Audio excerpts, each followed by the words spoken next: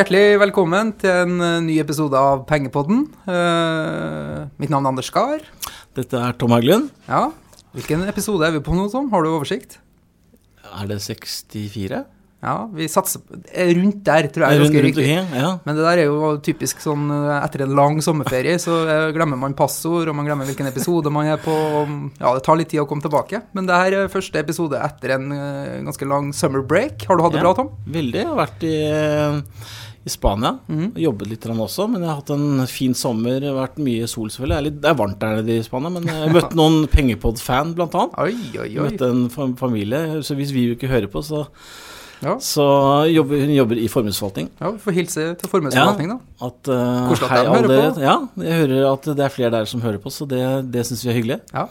Så det var generelt en ferie med mye god mat og mye sol og mye lek. Og mye Pokémon. Og herregud, jeg holdt på å bli gæren av Pokémon. Jeg må innrømme at jeg har lastet ned appen og testet den litt ut og fanget et par monster, men ikke blitt hekta.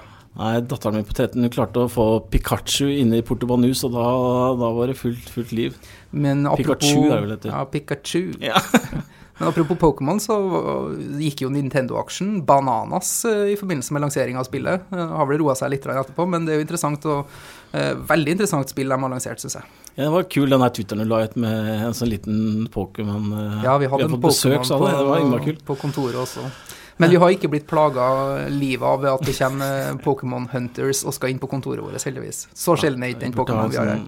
Nei, det som var litt overraskende var jo det at Nintendo faktisk var ute og sa at de ikke kommer til å ha noen stor innvirkning på resultatet. Nei. Det overrasker meg litt han. Jeg lurer på mange Pokéballs jeg har kjøpt i sommer.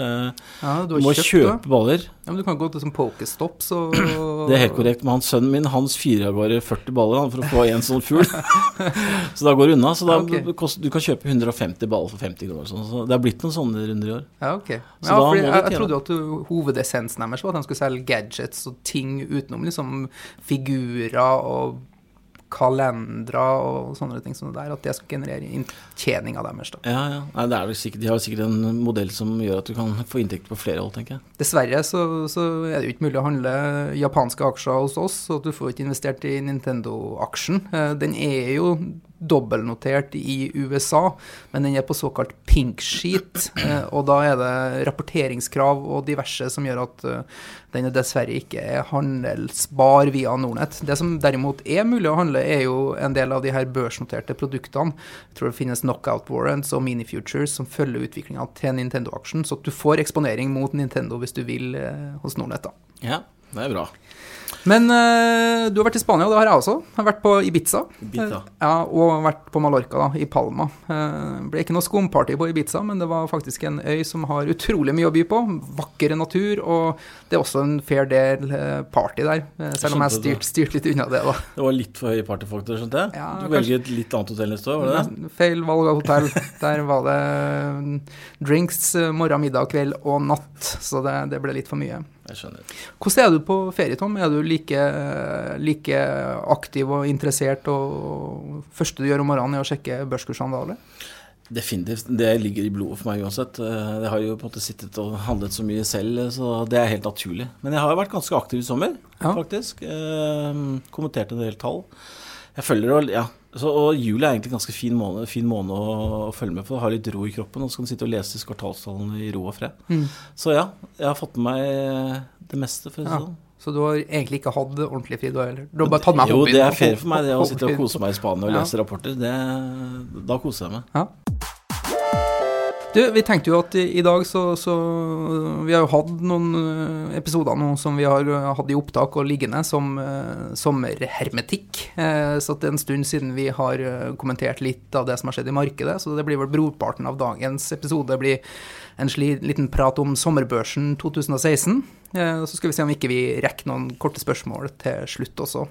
Fordi det har vært et ganske interessant marked i sommer.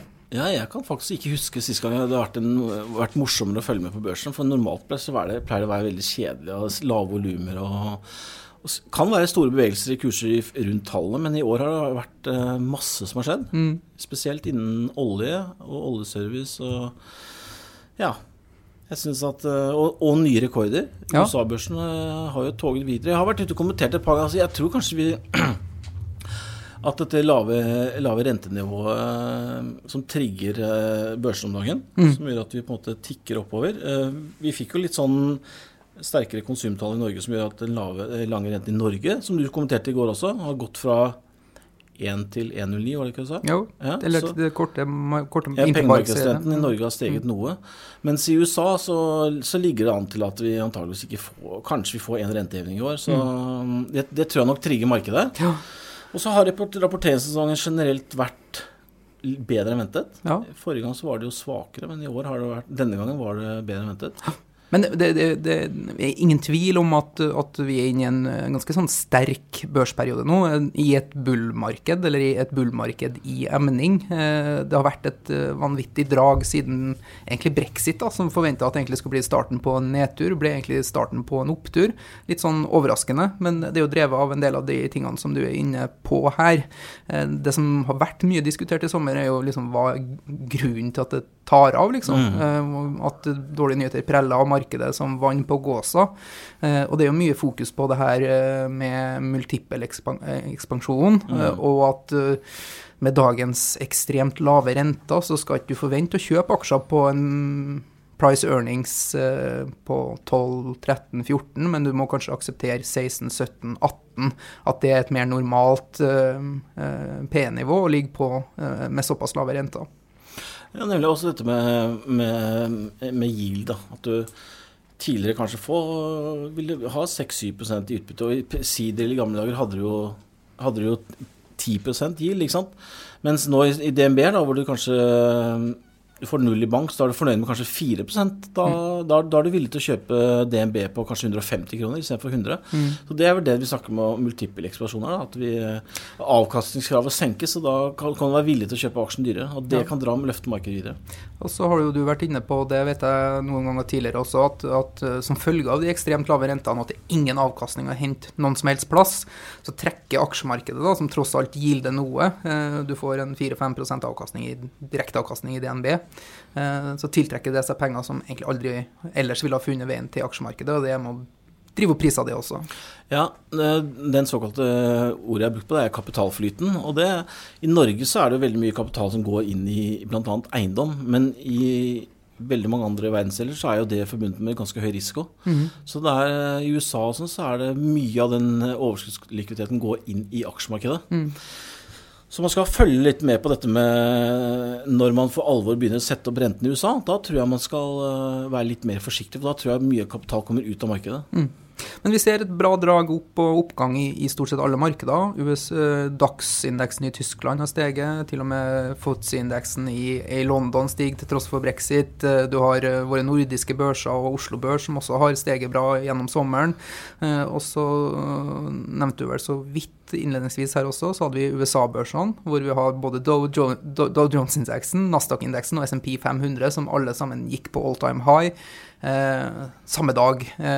Og det var vel første gang det skjedde siden var 99 eller noe sånt. Så at det på høye nivåer nå har vært et enormt sterkt marked i sommer. Så ser du, hvis man også legger merke til at dollaren har begynt å falle, og det er nettopp fordi de forventer mindre renteoppgang. Så nå ligger vel dollaren rundt 8,15 eller 8,11, jeg vet ikke helt hva den ligger akkurat nå. Og det ser jeg som positivt, for det betyr at konkurransekraften til de amerikanske selskaper øker, for det har de slitt med, og det er det som har gjort at mye av inntjeningen har falt. At de sliter med en sterk valuta. Ja. Men sommeren også er jo med slutten på Q2 i juni, så kommer det jo rapporter i juli, og vi har fortsatt rapporter kommende. Mange fiskeselskaper denne her uka. Hva kan vi si om rapportsesongen så langt? Det har jo kanskje vært bedre enn forventning? Ja, det som har vært litt spennende i år da, er jo at, dette kvartalet er jo at vi blant annet ser det har vært en veldig stor restruktureringsfase i oljeservice. Jeg har vært ute og kommentert et par ganger. Det som er morsomt, TGS og PGS, som er seismikk, som er ofte det som faller fortest og også snur fortest, har begge to vært ute og sagt at 16 tror de blir bunnen, at de tror det kommer til å bli bedring. Og det vel signaler som man skal ta litt alvorlig. De har jo vært veldig forsiktige med å guide noe som helst de siste kvartalene, men nå var de bedre på det man kaller late sales, det vil si at da kjøper operatørene data fra selskapene, og det nettopp fordi da begynner de å bli nysgjerrige på lisenser og sånn, så jeg synes det en del indikasjoner på det, og så har vi hatt en veldig stor aktivitet i supply-sektoren. Kjell Inge Røkke har jo vært aktiv. Ja, det går litt oppkjøp og litt trickery i den bransjen nå. Litt kamp i kulissene om hvem som skal ta over og bli store eiere i en fase hvor eierskap skifter hånd, egentlig. Nemlig. Og dette har jo blitt skapt av selvfølgelig lavaktiviteten og mye gjeld som nå skal restrukturere. Da ser du nå at risikokapital begynner å lete etter muligheter, og Aker har jo da vært inne. De solgte seg jo ned i blant annet fisk i Austevoll og sånn, for å skape likviditet til å gjøre sånne ting. Og nå har de jo gått inn i Solstad, og så kupper de jo vel Rem, og så det jo rykter om at de skal, jeg husker ikke det siste, det vel ett til. Men vi ser en liten lysning i oljeservice nå. Det har jo vært død og fordervelse, og det som verre der i ganske lang tid. Det ingen som har villet tatt i de selskapene med ildtang, men nå ser man at det begynner å skje ting både på mer strategisk nivå, men også at interessen blant investorer begynner å komme tilbake også. Så vi har jo sett noen kraftige rykk i enkelte oljeserviceaksjer i løpet av sommeren her. Det har vi, og det nok grunn til det at vi har jo, nå har mange av disse selskapene blitt restrukturert. Det ikke så mange episoder vi satt og diskuterte et par av disse aksjer som du sa at det for tidlig. Men nå begynner det å tro, disse fondene har jo liksom holdt seg unna oljeservice nå i lang tid. Så jeg tror gjerne i disse fasene av disse potensielle oppgangene så det ofte privatinvestorene og traderne som går inn først. Fondene ofte litt tregere. Så jeg tror vi kommer til å få en periode hvor liksom de også begynner å bli litt nysgjerrige på oljeservice. Vi har sett noen unntak, som blant annet Holberg har jo vært store subsea. Vi har hatt Sistner som har hatt Statoil, og vi har hatt noen sånne fond, men utenom det så har det vært veldig lite eierandel i oljeservice. De har vært veldig overvektet i sjømat blant annet. Så jeg tror det er spennende. Ja. Vi må jo komme med vår vanlige disclaimer om at vi ikke det her ikke rådgivning eller investeringsråd vi gir, men vi diskuterer ting, og det tips og råd og informasjon, eller tips og informasjon, og folk tar sine egne beslutninger. Men et generelt råd når jeg tenker oljeservice, det jo fortsatt enorm risiko i bransjen. Det flere selskaper som kan gå konkurs, hvor det ikke finnes løsning på de gjeldsforpliktelsene de har. Så at skal man være litt sånn, skal man play it safe der, så bør man kanskje holde seg til oljeserviceselskaper som har sterke balanser, som ikke har gjeld da. For eksempel Subsea 7, som du nevner, Kværner. Mens de her som har så mye gjeld og forpliktelser som de ikke klarer å innfri, og som står overfor restrukturering, der skal man være enormt forsiktig med å kjøpe i forkant av en restrukturering, men heller vente til den på plass, og at aksjen begynner ut, og så kan man begynne å lukte på det. Vi har jo hatt noen tilfeller hvor som de har begynt å rydde opp i balansene sine, og da kan man vel kanskje håpe at det et slags gulv i aksjen. Ja, jeg synes vi har vært ganske flinke på det. Vi har jo vært ganske tydelige på at vi synes at man skal vente i hvert fall. Og vi har sett flere eksempler på hvor de restruktureringsselskapene nå har blitt restrukturert, og også har bunnet, og vært ganske positiv effekt, for de blir satt på så lave nivåer nå. Jeg satt og så på for eksempel Songa, BVO, de aksjene hvis du går tilbake i kvartalet før restruktureringen, så skriver selskapene, det sånn klassisk, de tar store nedskrivinger, de skriver på en måte alt ned til nesten null, og ProSafe ble gjort på, jeg tror det var 40, altså vi snakket med selskap som var priset i 10 milliarder, ble satt på 46 millioner i markedsverdi, så de tok det liksom på det laveste nivået det går an, og da kan det være spennende, men igjen, hallo, det stor risiko. Ja, du skal følge med. Du skal lese børsmeldinger, og du skal vite hvilke aksjer som kommer i markedet når, og hva som gjort, og hva som ikke gjort. Skal du begynne å se på restruktureringscase, så må du virkelig følge med i timen. Det ikke en investering som du legger i skuffen, det. Nei, ProSafe jo et eksempel på det. Hvor vi ser en restrukturering på 25 år, hvor aksjen var oppe i 1,40 i går. Og da det antageligvis et eller annet som foregår. Jeg mente at det var en short squeeze, men det også da en del aksjonærer som ikke helt forstår at det kommer masse aksjer inn i markedet. Så man må må gjøre en liten jobb på det før man setter penger i det. Men du, litt mer om rapportsesongen da. Jeg var inne på det. Et overvekt har jo slått analytikerne sine forventninger. Som vanlig så har jo de vært nok så lave. Ser vi på hvor de fleste selskapene i USA har jo levert tall nå. Og en overvekt har jo slått forventningene, men sammenligner vi year on year, Q2 mot Q2 i fjor, så er jo earnings 3-4% lavere i år enn i fjor, så selskapene tjener mindre penger i år enn de gjorde i fjor. Det forventes jo at man skal komme i en mer balanse i Q3, og at man skal begynne å øke earnings i Q4, så det er jo forventninger om bedre tider som kanskje har drevet kursene i sommer, snarere enn at selskapene er der allerede, og det er også tegn til at en del makrotall og så videre også peker i riktig retning, og så har man jo heroin til pasienten via sentralbanker fortsatt i ryggen også. Ja, du har jo på at de der hele tiden, blir det dårlig tall, så sier jo liksom ESB hele tiden at sentralbanken i Europa, at whatever it takes, du liksom har den i bunn hele tiden, så, og Japan, altså nesten alle verdensdeler nå gjør alt for at veksten skal ta seg opp. Så det er jo medisin eller heroin, kall det hva du vil, for aksjemarkedet. Ja. Og det er litt skummelt også, så man... Ja, det er det. Men du, vi skal snakke om sommerbørsen og litt hva som rører seg i markedet, så kommer vi ikke unna å snakke litt sjømat også.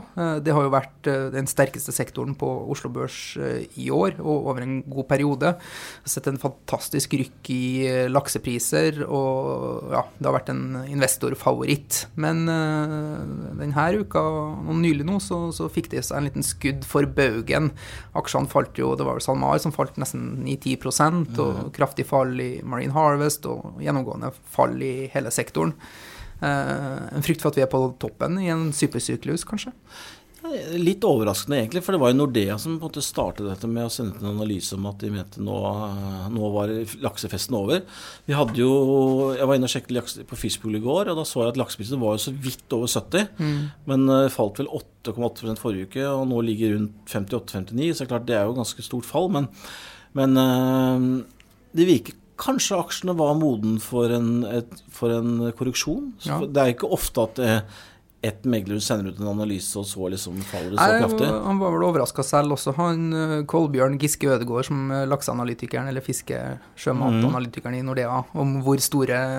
Utslag det var, ja. Ja, det var det. Fordi du har jo andre meglerhus og analytikere som har sendt motsvarende analyser, som anbefaler at nå kanskje det er et bra tidspunkt å gå inn i fisk, fordi høsten pleier å være en god periode. Så at det er jo mange som har hatt en enormt hyggelig reise med lakseaksjer i en god periode nå, og som bare leter etter en unnskyldning for at man skal ta gevinst og komme seg ut av aksjen. Så at man har litt høydeskrekk kanskje i laksesektoren og investorene der nå.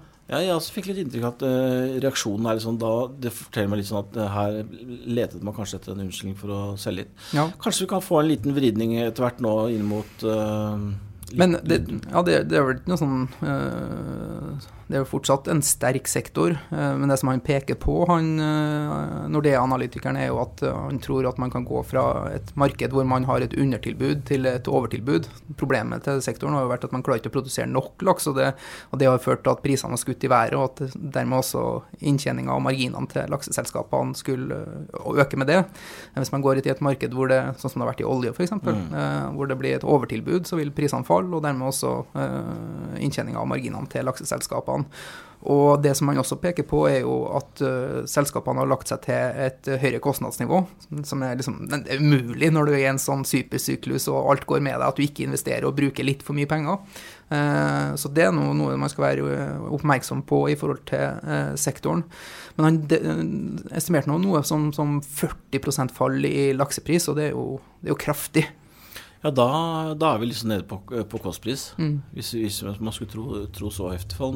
Men laksesektoren har jo hatt litt sånn, som man kaller litt flaks også, for at du fikk jo det algeviruset i Chile. Altså, alt gikk på en måte gærent på tilbudssiden, mens etterspørselen har steget jevnt og trutt. Og så, apropos flaks, så har man jo fått ekstra vind i ryggen med en lav kronekurs, og kanskje krona styrker seg også, som kan være Grunnen til at man skal være litt mer forsiktig da, i og med at konkurransekraften til norske lakseselskaper ikke blir like sterk fremover. Men nei, jeg sitter nå på noen lakseaksjer fortsatt, og har fortsatt tro på sektoren. Det the trend is your friend, kjøp vinneraksjer. Dette har vært vinneraksjer, men man skal kanskje ha et lite ekstra øye med da, på utviklingen. Samtidig som vi vet at det er mange også som har sittet på gjerdet og sett at laks og sjømat har gått som en kule, og så har man jo angret seg på at man ikke hoppet på toget når det gikk. Så det er mange som sikkert etterlengter også for en billigere inngangskurs nå, som hopper på videre oppgang her. Ja, altså, historien tilsier at sånne trender som har vært i laks nå, de varer ofte lenger enn det man tror. Så jeg vil ikke bli overrasket hvis vi på mange av disse selskapene kommer tilbake i gammel kurs. Ja. Interessant marked i alle fall, både innenfor olje og oljeservice og laks, og det skjer mye på børsen akkurat nå, så det er mer enn nok av mat for Mons her og investeringsøkonomen, tenker jeg. Jeg glemte å si en liten ting faktisk. Det som kan være litt morsomt for lytterne å høre er Netflix. Kom jo med veldig skuffende tall egentlig. Det var jo spesielt på abonnement, altså økningen i abonnementet var veldig skuffende. Det var bare, jeg tror det var 590 000, altså det var veldig lite i forhold til forrige kvartal, hvor de hadde mange millioner. Men det som var litt interessant med Netflix, som jeg irriterer meg litt over, er at jeg har jo Viaplay og Netflix, og på Viaplay, når jeg er ute og reiser, så kan du laste ned filmer offline, så du kan ligge 28 dager i iPaden, og det kan du jo da ikke på Netflix. Nei. Men det kan du på Viaplay, og Amazon kan du gjøre det i 48 timer. Men nå, for første gang, så var CEO-en i Netflix ute og sa at de også vurderer å få til offline. Og det er litt spennende, for at dette har jo noe med rettigheter å gjøre, etc., men at de nå var nærmere en sånn løsning, og det tror jeg kanskje at med så svak abonnementvekst som de hadde nå, og den prisingen Netflix har, så bør de gjøre noe. Da kan det være morsomt at man får offline på Netflix. Ja, men det er spennende. Hvis vi skal prøve å se litt på veien fremover da, vi har jo fortsatt et halvår igjen av børs, eller ja, Q3 og Q4 da, egentlig igjen av børsåret 2016. Det er nok av spåmenn ut der, men kan vi prøve å si noe om veien videre, Tom? Hva tror vi? Det er jo selvfølgelig alltid vanskelig å si, men jeg personlig er faktisk veldig positiv. Jeg har veldig troen på at oljeprisen skal opp. Nå har vi hatt 2 år på det, oktober 2014, hvor OPEC valgte å ikke kutte produksjonen. Allerede nå var de faktisk ute og spekulasjoner igjen. Men jeg velger å ikke tro på OPEC egentlig, jeg har egentlig mistet all tillit til de.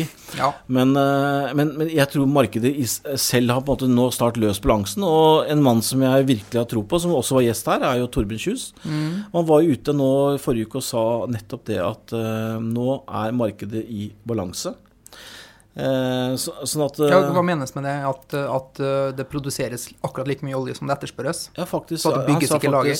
Nei, han sa faktisk at det var 64 000 fat for lite olje som produserer hver dag. Okay. Men det er mulig å vite, for det produseres så 94 millioner fat. Men vil da produsentene skru opp produksjonsevnen og således holde oljeprisen på det nivået her, eller vil de ikke klare å gjøre det så at vi kan forvente derfor vi skal forvente en økning i oljeprisen fremover? Nei, jeg tror at etterspørselen øker jevnt. I fjor var etterspørselsøkningen cirka 1, tallet varierer, men cirka 1,5 million fat da, var etterspørselen økningen. I år forventes cirka 1,2 millioner fat økning. Så hvert år så øker etterspørselen. Og så har man det man kaller depletion rate, altså det vil si at felter som går av produksjon skal erstattes. Og nå som har vært så lav investeringstakt i oljeprodusentene, så erstattes det veldig få felt akkurat nå, for nå investeres det veldig lite. Så og da kommer det en sånn naturlig bortfall for mange av oljeselskapene. Statoil har vært flinke faktisk på å få opp nye felt. Men jeg tror vi kommer i en situasjon snart hvor vi får faktisk en helt omvendt situasjon, hvor det er blitt investert for lite. Men det tar tid. Ja. Men psykologien i markedet, det tar ikke tid. Som Torbjørn Kjus snakket om, at 80% av det som handler i aksjemarkedet, oljeprisen, er jo... Men han snakker jo også om at for den store andelen av den kula som vi går på her, den jordkloden, så er jo de importører av olje, og ikke eksportører, som en liten knippe da. Så for veksten i verdensøkonomien så er det jo ikke perfekt med en økt oljepris, egentlig ikke. Nei, det er klart. Men du ser store land som India og disse landene her øker generelt hele veien, og Kina er jo øker sakte, men sikkert. Og USA hadde jo et stort bortfall nesten år over år nå. Har produksjonen i USA falt med ca. 850 000 fat, og i løpet av året regner med ca. et bortfall på 1 million. Da. Og det er dette med skiferolje. Og vi følger jo med på den der rig-counten hver fredag. Den er jo sånn, nå er den jo sakte økende. Men som Torbjørn Kjus sa til oss i Pengepodden også, var jo at du trengte en ganske kraftig økning i den rig-counten for å unngå bortfall. Nettopp fordi at det var jo 1850 rigger, nå er det, jeg kan ikke helt ha 450 eller sånn, ikke sant? Så det er fortsatt veldig mye mindre rigger i aktivitet her borte i USA. Så jeg tror at oljeprisen skal høyere utover høsten og vinteren. Jeg er spent på det. Og at det således er en temperaturmåler for farten i økonomien, og at således at vi får positive børser da, eller fordi... Ja, Oslo Børs tror jeg i hvert fall. Ja. Og USA er det jo litt vanskelig å spå, men akkurat nå er det jo litt sånn blue sky. Det er liksom ikke noe motstand, vi er i all time high, så hvor langt den strikken strekkes er jo...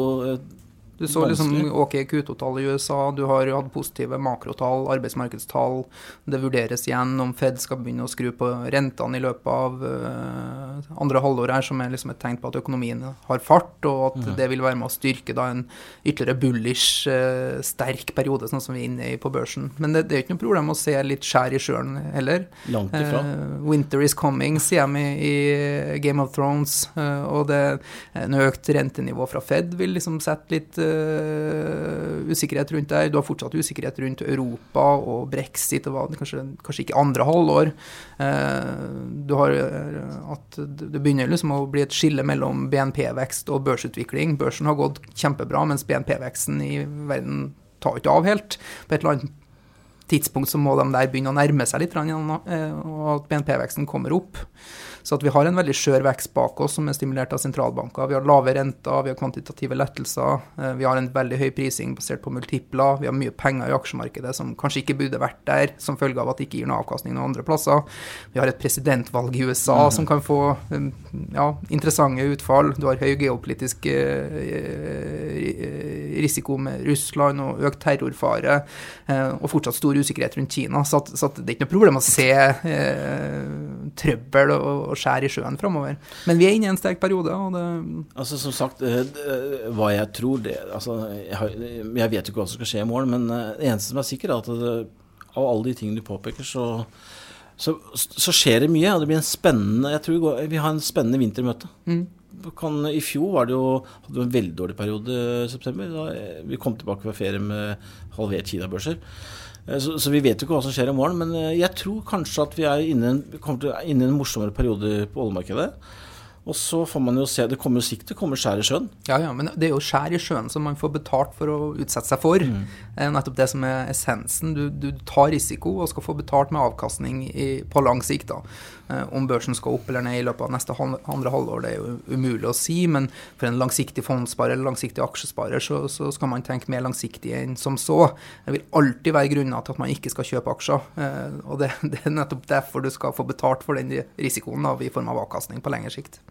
Ja, og så ser vi nå at hvis det liksom, min egen personlige temperaturmål, så er det liksom sånn at nå har vi hatt ganske store utfordringer i det halvåret vi har lagt bak oss. Vi åpnet i året med Kina, vi har jo hatt Brexit, vi har hatt masse ting som kunne gjort at dette markedet kunne falt. Vi hadde andre kvartals BNP-veksten i USA var jo veldig dårlig, men alle sånne egentlig ganske store nyheter prelles jo litt av. Og da tenker jeg liksom, altså hva skal få dette markedet til å falle nå? Så jeg synes ikke det er tiden for å sitte på sidelinjen nå, altså. Nei. Den som lever vil se. Skal vi ta oss og prøve å få tid til noen spørsmål i dag også, før vi runder av? Det gjør vi. Vi begynner med han Kigen, som hadde et oppfølgingsspørsmål på de her fondsepisodene som vi nettopp hadde med Morningstar. Ja. Hva er det han lurer på? Ja, han skriver følgende. Hvis du har gjeld, er det ingen vits i å kjøpe rentefond. Har du penger til over, skal du nedbetale gjeld i stedet. Fordi nedbetaling gir garantert 2-3% avkastning, mens rentefond kanskje gir 1-2%. Ja, han skriver at han vil ha våre synspunkt på et par ting, og det der er det første.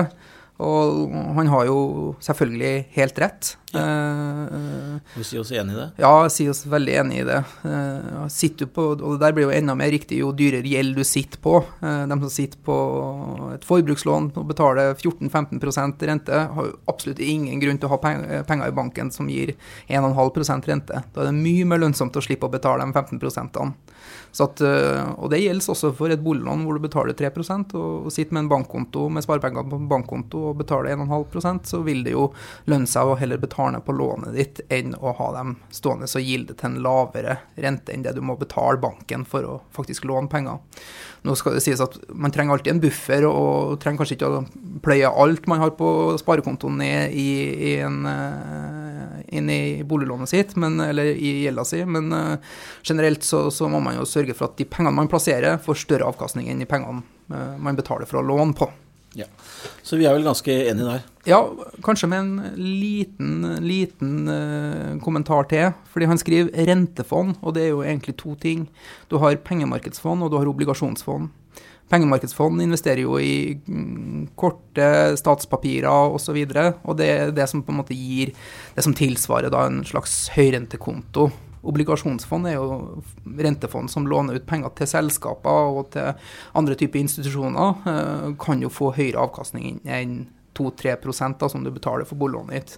Du har for eksempel obligasjonsfond som gir lån til selskaper som Telenor, Statoil og DNB, som kan gi en årlig avkastning på kanskje 4-5% nå, og der vil det være mer lønnsomt å kanskje ha dem stående der enn å betale på boliglånet ditt. Så har du jo high yield obligasjoner også, som kanskje låner penger til de her meget utsatte oljeserviceselskapene, som kanskje gir en 14-15% skal gjøre da. Så at det finnes ulike typer rentefond også da, og dermed også ulike typer risiko. Så vær litt bevisst det da.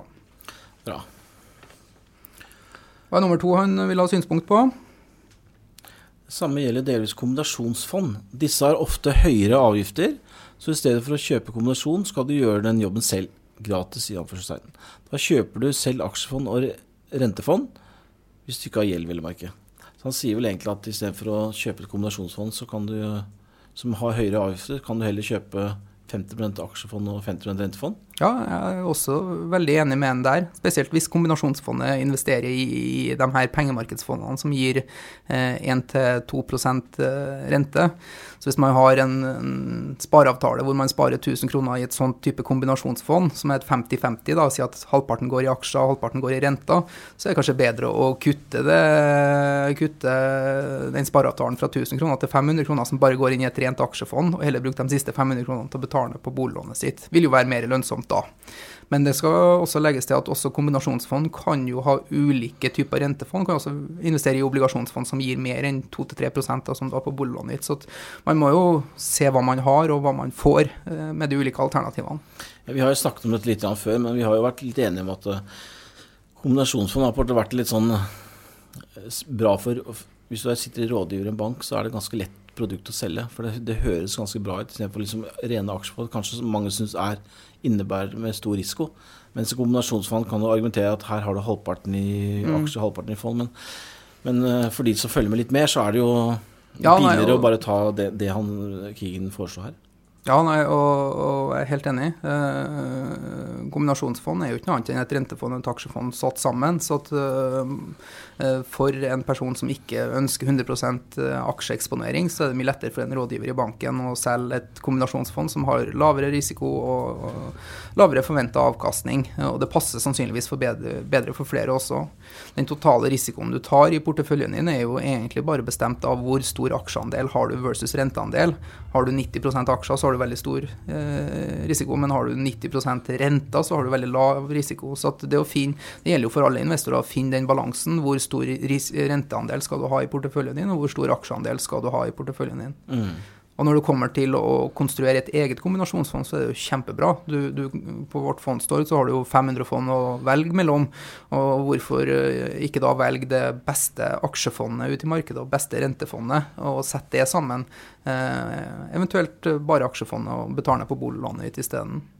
Det krever jo litt mer jobb da, å holde ved like en fondsportefølje som skal ha en viss allokering mellom renteandel og aksjeandel, som gjøres for deg automatisk hvis du kjøper kombinasjonsfond. Kjøper et kombinasjonsfond som har 50-50 fordeling, så vil jo forvalteren sørger for at den hele tiden rebalanseres og har den fordelingen, mens når du kjøper det som 2 separate fond og håndterer det på egen hånd, så må du hele tiden sørge for at du gjør justeringer sånn at du får den fordelingen som passer deg da. Nemlig. Så det noe mer jobb med det, men det kan sannsynligvis bli billigere og høyere avkastning på det da. Ja.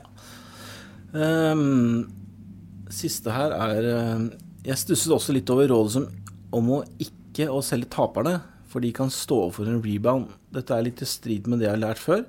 De fleste av oss har nemlig problemer med å selge med tap. Derfor venter vi til taperne har steget til 0, og da selger vi. Det bedre å bite det sure eplet, ta tap og gå videre, og heller bli med et annet fond oppover.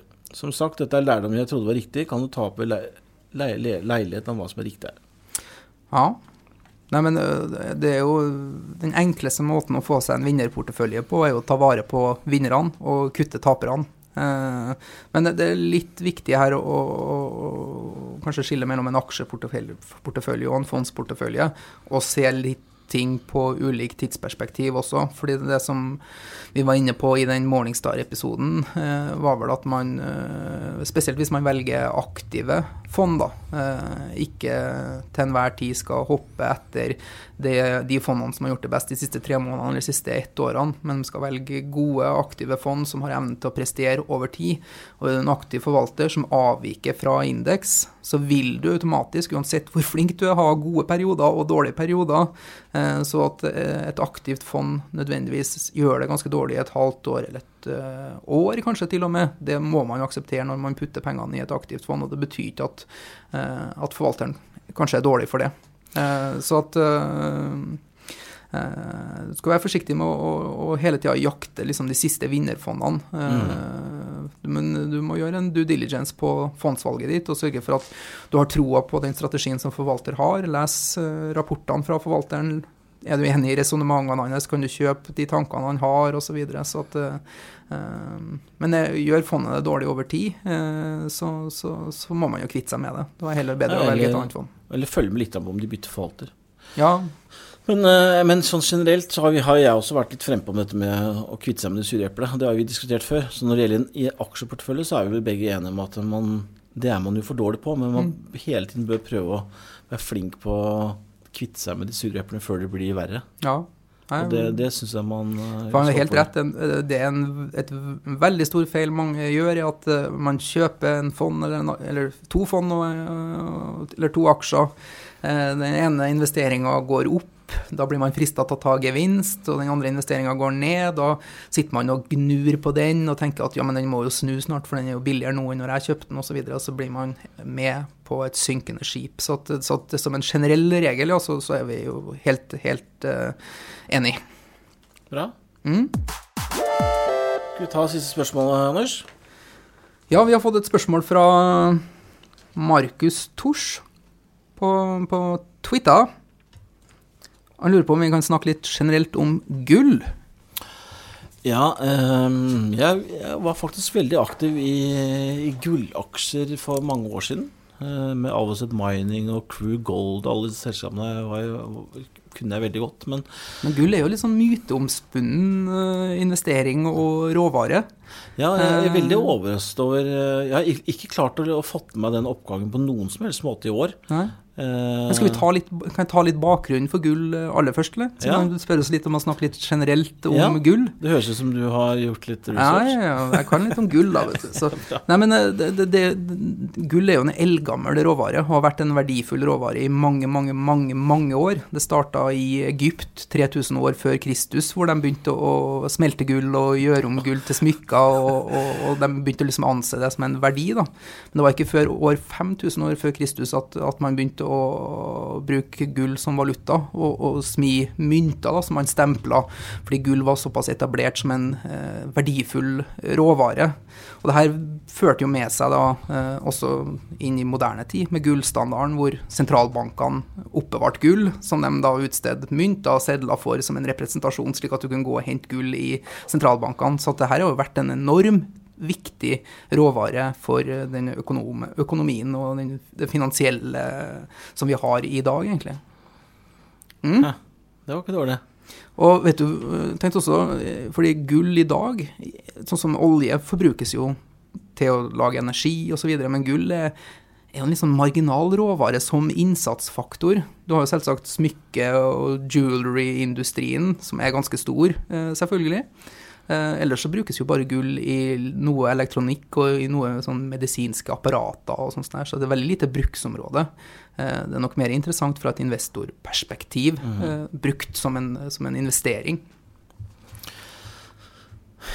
Bra.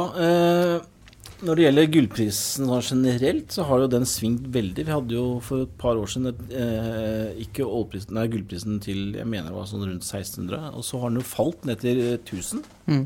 Og nå tror jeg ligger rundt, sjekket du prisen din i går, 1250 eller noe, eller? Jeg ligger rundt der. Og den oppgangen skjedde jo mye skjedde i januar, februar, og det var litt uro. Det pleier ofte å være en sånn slags, skal man kalle det en sånn omvendt valuta. Altså hvis markedet blir dårlig, så det er sånn flight to safety. Ja, den anses ofte som en trygg havn for investorer da. I økonomisk dårlige tider så har det vært en historisk oppfatning om at da kan det lønne seg å kjøpe gull da. Og det kan man vel også ha sett tendenser til historisk hvis man ser på aksjekursutvikling og gullprisutvikling. Tar man opp dem på de siste 5 årene for eksempel, så ser man at aksjemarkedet har steget, mens gullprisen har falt. Litt mer interessant er å se på utviklingen så langt i 2016, fordi da har begge faktisk steget ganske kraftig. Så at det er ikke så omvendt korrelert som man kanskje skulle tro. Så er det er mye valuta inne i bildet her også. Den er jo notert i dollar, sånn at vi har jo, når dollaren styrker seg såpass mot andre valutaer, så har også da gullet falt litt da. Det har noe med det, men... hvis du ser litt på hva som bestemmer gullprisen, så er det jo, som vi var inne på, at litt industriell etterspørsel fra smykkeindustri og fra de her som produserer elektronikk, som bruker litt gull og så videre. Det tror jeg er ca. 50% av etterspørselen etter gull. I tillegg så har du sentralbankene som fortsatt kjøper en del gull også, som er aktører innenfor det der. Og så er det dollarkursen som bestemmer veldig mye av gullprisen. En svak dollar betyr som regel en høyere pris for gull.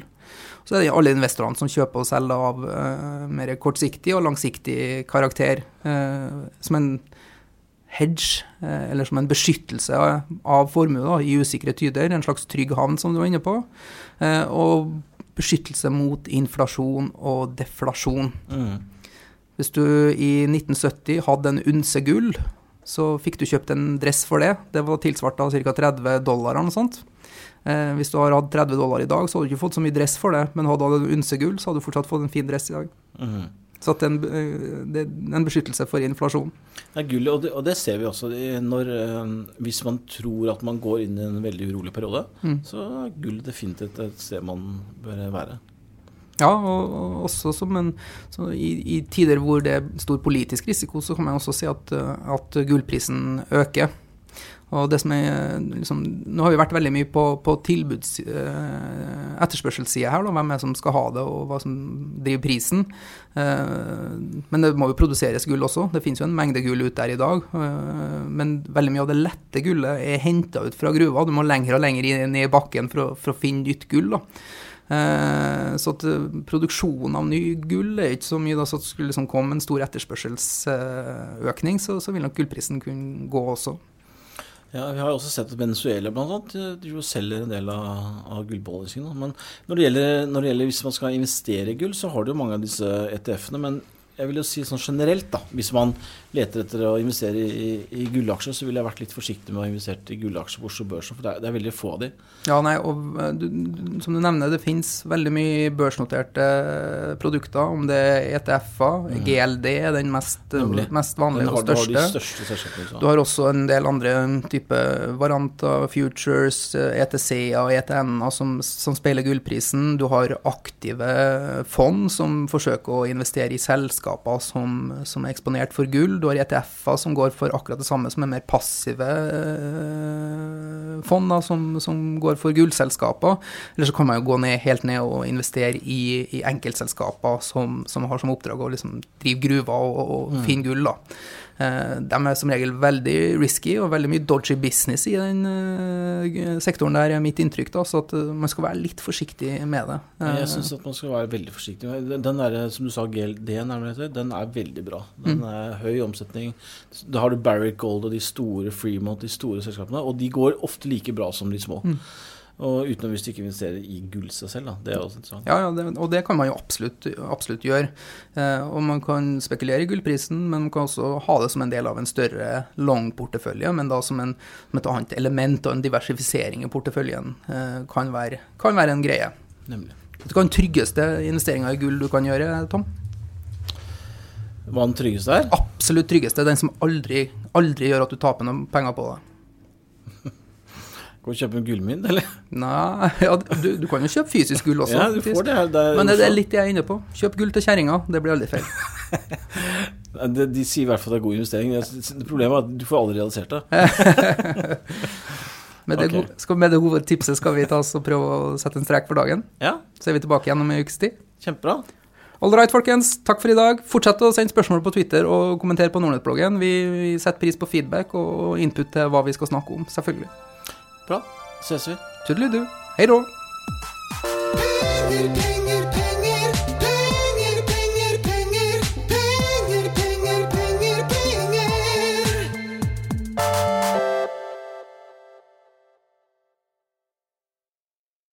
Denne podcasten skal anses som markedsføringsmateriell, og innholdet må ikke oppfattes som en investeringsanbefaling. Podcasten er kun ment til inspirasjon og informasjonsformål. Nordnett tar ikke ansvar for eventuelle tap som måtte oppstå ved bruk av informasjonen i denne podcasten. Les mer på disclaimer-siden på nordnett.no.